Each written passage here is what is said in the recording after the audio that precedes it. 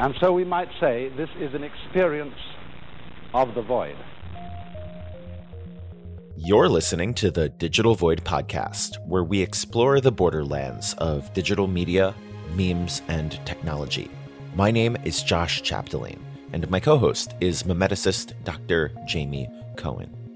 Today, Jamie and I dive into a brief history of how war and conflict play out in cyberspace, ranging from 9/11 and Syria to how Ukraine is using Twitter in its fight against Russia. So, Jamie, we have a lot to talk about relating to Russia's invasion of the Ukraine and specifically memes. I think we have a lot to talk about because this recent threat is much more visible than previous threats that we've had. And I think that the mediated concepts that we are approaching with this are in a new vernacular than we've had previously. And so I think what we're witnessing in real time is a shift in language and a shift in wartime media. This is an unprovoked war. So in an unprovoked war, you have a completely different attitude toward how we're going to see the victim.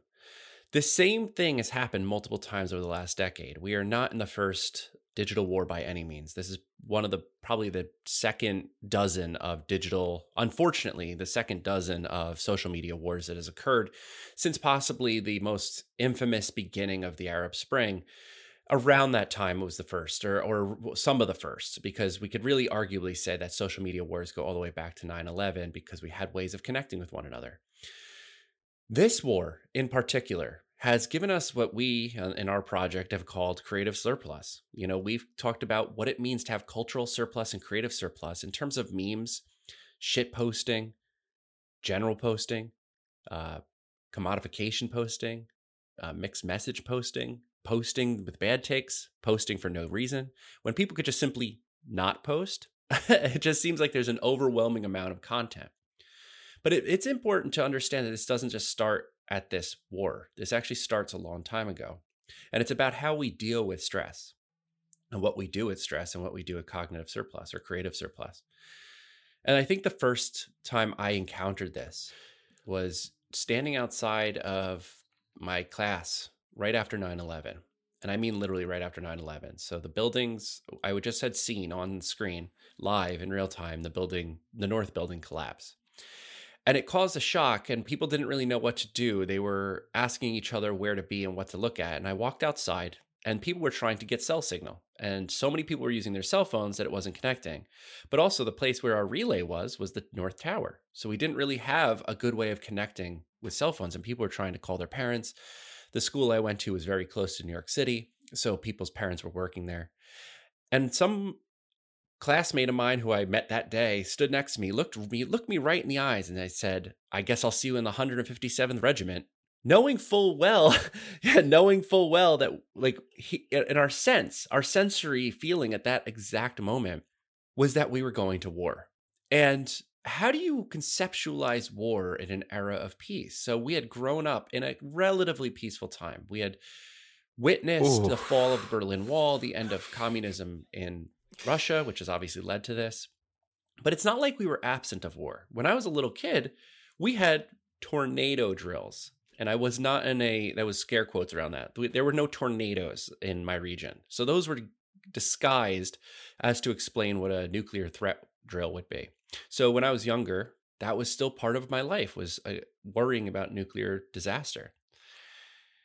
When social media was developed soon after, a couple of years after of 9/11, there wasn't yet a way of expressing anxiety the way we do today. And when we express anxiety, typically we do it pretty bluntly. We tell people how we feel. We tell people what we're thinking. Propaganda, of course, intercedes with this. And propaganda is the ability to sway minds through visual rhetoric, potentially textual rhetoric or verbal rhetoric, that tells people a lie, but designed specifically to change them or move them in some way or another, whether that be towards purchasing something, whether that be toward being an activist, or whether that be toward civic duty, changing your voting status. And when propaganda gets good at our language, when marketers start reading our media, they start embedding how we speak online. There's always this context about how millennials have figured out how to kind of speak internet. And one of the ways that they speak internet, I always say, is like we were introduced to new and kind of shitty terms like doggo and puppo. But those types of things are ways that millennials communicate with one another. They share this, and it becomes an inside vernacular, mimetic language that refers to both life and text at the exact same time. Marketers know if you're going to sell to millennials, you're going to use that language. But when marketers do it, it's not organic. It's mechanical or sales-based, and it feels like propaganda. It feels like something that's designed specifically to convert our culture into commodity. But then we got good at it. We got good at turning our culture into commodity. We watched YouTubers convert themselves into brand managers, people who start selling their idea as their brand, their person, more than they sell the product that they're trying to push. And everyone who's, I would say, is on the good faith scale of Casey Neistat, the questionably good faith Mr. Beast, are using their brand, their personal being, to push that first before they push the product that they're shilling within the video that they've made. Things changed during the Syrian Civil War. In the Syrian Civil War, we noticed the power of emotional impact viral content to become propagandistic. And it was actually very important to the way that Ukraine is being dealt with today, because Russia had a very specific response to this. For as long as I've been alive, I've always known that the thing that Russia's good at is propaganda. It's kind of like just there. It's an ambient knowledge, like the sky is blue. You know, Russia's good at propaganda. And so when you know this, you know that people are interested in knowing how wars are won through propaganda techniques, not so much sometimes as through the death and the horror and the killing that come with it. And Russia had become, in my mind, or as many people's minds, the master of it. In the Syrian Civil War, there was footage of young children being hurt, and they were being used in a way that we could arguably say was propagandistic, but it wasn't. It was posting authentically. Two pictures in particular won't leave our minds. One is that of Amran Dakhnish, who, sitting in the back of an ambulance, covering his bloody face after a bombing of his house, became the symbol of what we saw as the disaster that Russians can do, or Syrian nationalists can do, on just the basic civilians. That we saw that the airstrike in Aleppo being leveled at that time was affecting children who had no idea how to interact with it. The video is impressive because Amran sits there as he's bleeding from his forehead, and when he wipes his hand, he notices blood, and he becomes embarrassed because he realizes he's being recorded, and he realizes it's not his seat. The more devastating image that came from this was the image of Alan Kurdi, the young boy who drowned in the Mediterranean on his way to Turkey, and a Turkish soldier picks up the young boy's body, and the photo of his little body face down in the sand becomes identifiable with the pain that's caused by refugees. So what we see is these very two impactful images that come from this. The downside here is that it's often coded in racism, that we've seen, unfortunately, far too much in the last few days, of news reporters saying the quiet part loud when they're talking about what the difference is between Europeans and, the other places. And what we see now is this inherent bias towards this, toward watching Europeans in the same situation that Aleppo had been in several years ago with the same aggressor, Russia. Now, this is where it becomes today's topic, which is the organic display in the Syrian Civil War in the 2016-2017 period was organically posted with no real intention for propagandistic uses. However, Russia did declare that video, both the video of Amran Dakhnish and Alan Kurdi, as propaganda, as if it doesn't exist. It's fake news, so to speak. Now, Russia has become even better at propaganda since then. I mean, they're literally in the business of destabilizing democracies. That's their job. It's good. In other words, it's good. But not as good as Ukraine, because what Ukraine learned in an odd way in the background of all of this is that you can use Twitter to shitpost. You could do things that aren't propaganda because you use things that are actually in opposition to propaganda, because shitposting exists in that place of irony. So when that guy asked me, "I'll see you in the 157th Regiment" back in 2001, he was being ironic. I don't know. Maybe he did enlist, for all I know. But what I know is that he didn't mean it. What he meant is that he was scared. He was scared because we were likely going into war, which we did, a needless war and a semi-needless war next to it. And so he was right, but he didn't have a place to put that. Had he existed in our current era, he would have made a meme. And that meme would have been probably posted online, and people would have looked at it like, "Oh, we're not really getting drafted." And he's like, "No, it's a shit post." But now we don't have to explain shit posting. It just is how we speak. We speak to each other through these posts that really mean nothing but an ironic kind of twist to it. And if you get good at it, you could be a brand manager. You could start becoming the Wendy's brand manager or the Burger King brand manager or the Steakums brand manager. But rarely did we think that the Ukraine account, the actual account that Ukraine, the country, has, would become a better propagandistic technique than anything previous to that. And so what we actually get to see is Ukraine very early on in this aggression posts a meme, a very aggressive meme of a large Hitler putting his hand on a small Putin's face. And that's all it said. That's it. And what that does is shows that that type of official shitposting becomes part of how we communicate, because the intent there is that we'll share it. And it comes as no surprise that Ukraine follows several countries and follows the New Jersey account, which is which New Jersey has stereotypically been kind of a shitposting by attitude, and then just has migrated that shitposting into the internet space. And that's important because the quality has increased, but so has our way of talking to these things. Yeah. And I think it's really important to note just how successful the meme of Hitler patting Putin on the face is. As of this recording, it has 434,000 retweets and 1.8 million likes. And the comment is self-referential. It's meta. The Ukrainian Twitter account wrote, "This is not a meme, but our and your reality right now." And this is where memes are mirrors, because memes and mirrors are the same now at this point. We are expressing ourselves. We currently express ourselves with the creative surplus of meme making. As memes have become much more accessible and makeable and shareable, we don't have to worry about translating this content any longer. This is just reality. So memes are our current context, where maybe it would have been photographs or tweets in years previous, or video segments or whatever. The meme is the current moment for this type of expression. And that's why it doesn't have to say, this is not a meme, but our reality, because memes are reality. It isn't different from that. But it gets weird sometimes. And what that weird is that sometimes we get excited by this because we do not have the meme literacies necessary to read media like this, because memes are no longer shareable, funny, little quirky things, but actually media itself. And I would argue that we're leaning into memes as traditional media at this point. It is so commonplace that it's a form of graphical language. So when we speak language, we use words. We could use words in any way we'd like, but we speak graphical languages. We learn how to speak in ways that carry more nuance than just words itself. But the majority of people don't know where that line is between reality and shitposting. So you mentioned mirrors and reflections of reality, and I think this is really seen in the marvelization of the Ukrainian-Russian conflict.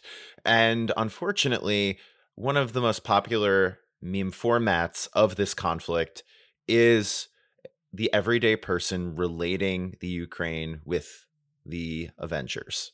And Jamie, I want to look at some of the popular memes with you now and see your reaction to what's happening in real time. So I just sent in our chat, I don't know if you've seen this yet, but it is a popular meme format and it's a video, and I would love for you to take a look. This was most popularized by a clapping theater right after the pandemic began. So Jamie, can you walk us through what you're seeing?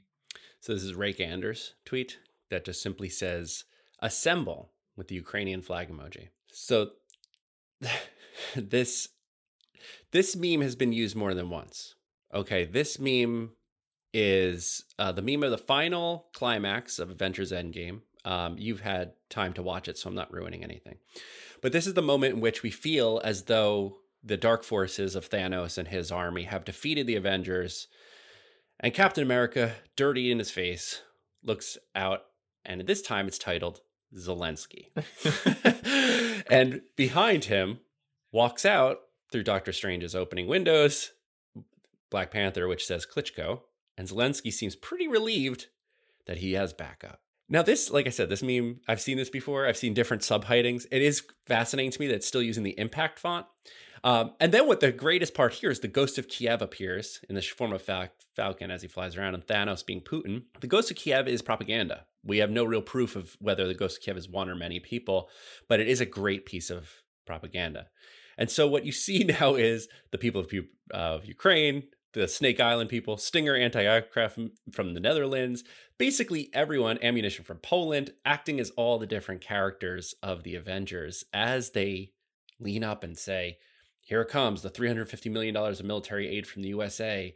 And as we know from the movie, they trounce the people.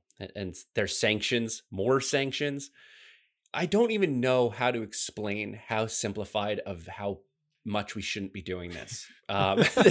This is just new. It's basically if you were to read every news article and pump it through an AI and then let Marvel write it, it might look like this, I guess. But the difference here is that this scenario is not over yet. We know that this scene ends with Thanos being defeated by a snap, but in this, it just ends with "fuck off, Putin." So who's this for? so what is this? So the clip doesn't even end up at the end. We don't end up at the end game. We end up at the exciting middle part of that. Yeah, this was posted on February 26th, which is, I think, roughly 2 days after. So it ends as the battle begins. It's showing the perceived alliance and forces and aid. Mm-hmm. And I want to point out there's the funniest part of this video, because it's a very grim and not funny video, is a caption that says whatever the CIA is doing in secret. It's the only funny part of the video. And I like that it's tagged to War Machine, which I think is actually the brilliant part of this, because if Rake Anders decided he was going to caption this, that's brilliant in terms of meta commentary, because War Machine is the US government's version of Iron Man, where Iron Man is a private operative for a weird extra paramilitary group.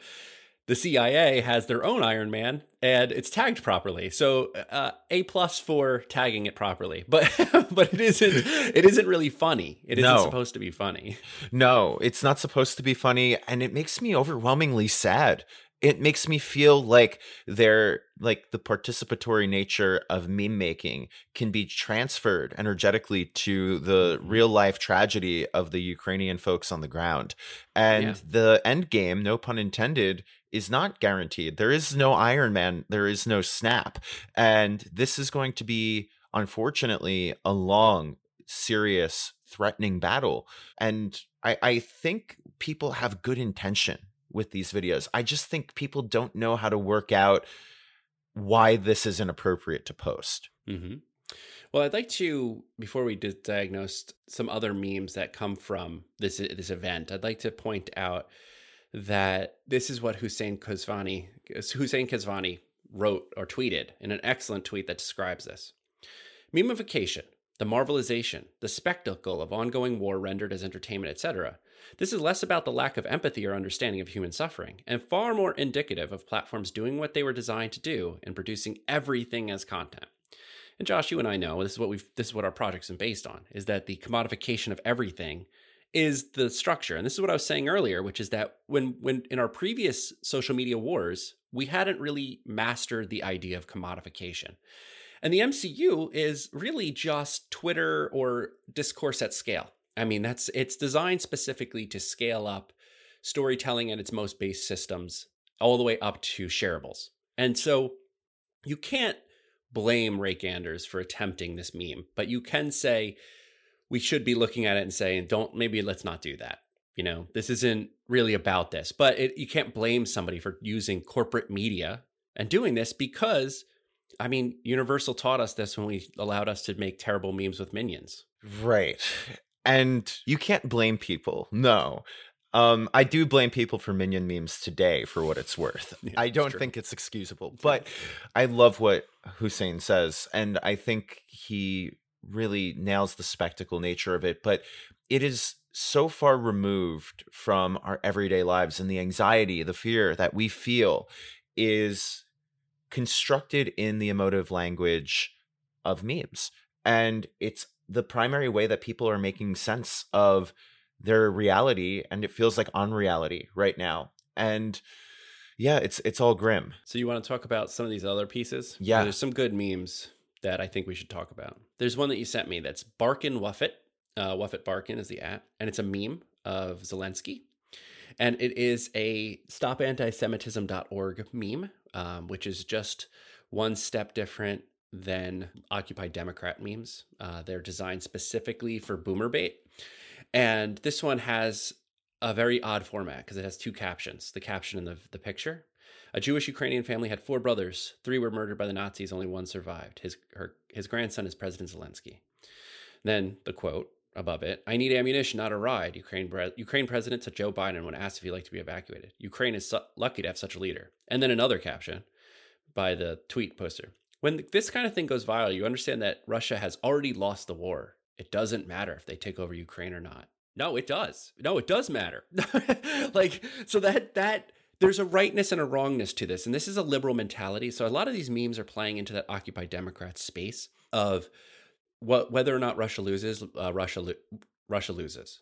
That's fair. I mean, that is true. I can't argue with that. I think no matter what has happened, Russia has lost this war because, as I said, the ambient nature of knowing Russia's technique and talent, there's no way to come back from this. Russia can't return to a place where people won't equate the attitude with horror and unabashed destruction. There's no way to actually walk that back. So in other words, Putin is no longer in that gray area of like, maybe we could work with him, but he's on the side of the evil side.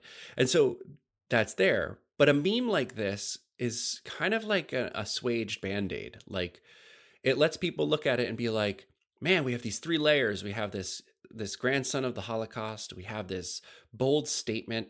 And then we have this commentary. It doesn't matter. And that triple attitude is kind of brilliant in our online space because it is designed specifically to have us feel better. Now, I want to just point back to something here about Zelensky himself and that content. Whereas Putin may be good at tradecraft, Zelensky is good at stagecraft. So when you watch a video like him saying that quote or standing in front of his cabinet members and showing that he's still alive and Kyiv is still standing, those are designed specifically as reverse propaganda. They are not what people think they are. They are not cheerleading moments. They are not this, but the sloganeering, it looks to me like it worked, right? Because many of the memes that you sent me use that same line. I don't need a ride. I need ammunition. And I think the format of the meme posted by Wuffet Barkin is really important as well, because it looks like a screen grab of someone reading an article on the New York Times. The format is similar to a news article. So I think there's a subconscious association with professionalism and news credibility when this meme is being shared. Yeah. And a lot of all of these formats, which I think, again, plays us back into the boomerification of Facebook. A lot of this is designed for Facebook. And I could tell this because a vast majority of these memes are still using the impact font. These aren't level 3 memes. These are level 1 memes. Level 3 memes are self-referential. They use the when you or me when type of descriptors. So there's one by Richard Ojeda II that says, this is my favorite meme by far. And it's Trump saying, we're going to walk down to the Capitol and I'll be there with you. And it's just simply Zelensky's reply, bitch, please. And he's wearing body armor. This is valorization of a man who's under threat, who's likely going to die or potentially might die in this and hopefully survives. But his life is terminally cut by a warlord dictator in the country next door who's pushing directly into something that is an unattainable thing. These are non-comparable figures. Trump versus Zelensky. And what this does, again, is gives us a hero worshiping thing and negates the fact that Trump is going to be our candidate for 2024. And if Trump is elected, he won't side with Zelensky. And I get what this meme is doing, but this, again, is Facebook bait. This is designed specifically to kind of play down that fear. And I noticed this again with many of the memes. There's one meme that's, again, an impact font. And it's a call between Zelensky and Putin. And you could tell their outfits changed. So you know it's a montage. And it says, hey, Vovo, want to hear a joke? Go ahead. Kyiv, I don't get it. That's right, bitch. You don't. All right. And it says it comes from Ukrainians. And I don't think it does. It might be made Ukrainian, but it's in the Ukraine, but it's not. If it is for that, it's definitely not the specific version of that we're looking at. And then I'll go one more, which is this meme that's actually pretty prevalent moving around the internet, which is now become a format, which is Paddington. Zelensky is the voice. Zelensky is a former comedian and actor, and he is the voice of Paddington in the Ukrainian language. So when you watch Paddington in that country, it's Zelensky's voice. So of course they're going to use Paddington. Now this is really strange in mimetic context itself, because it's turning this lovable bear, and it only uses the same grim face that Paddington gives, and it just lashes on these languages. As you attack, it will be our faces you see, not our backs. I need ammo, not a ride. And then it is captioned legend, absolute legend. Again, it's nice, but this is shitposting in its accidental form. This is people trying to find their way to make these types of communications. So I guess the question that we should be asking is, should we be posting through it? Should this be what happens in this current context? And I'm just going to quote Amanda Brennan here from the article that she and I are in Inside Hook. Quote, "We learned how to cope with hard situations through memes. There are so many instances of people using memes as a way to be vulnerable with each other, as not a way to really talk about the hard stuff. Just use a meme in place of that." End quote. And I think that's right. I think just like I said with the 157th Regiment, that would have been a meme. That would have been an irony post. We see many irony posts of people asking whether or not they're going to get drafted, what they would do in the case of a draft. It's anxiety. What you're watching is anxiety come out. And so whether you're seeing anxiety being translated to boomer memes on Facebook, or seeing translation of these things to the ironic twist or shit posting of feeling like you might be involved through clicktivism. There's one meme that I think is funny of just a woman standing at a standing desk, and it says, "I'm really tired of living through these events." And there's a hands-off mentality and distance that we've been given through the internet. That's by design. But what we're doing now is participating in it in a way that, again, I can't blame anybody, but we're negating the absolute horror that many people are going through. Several Instagram accounts I follow have shifted, our Ukrainian accounts, and have shifted their content in real time to being first-person witnessing of these things.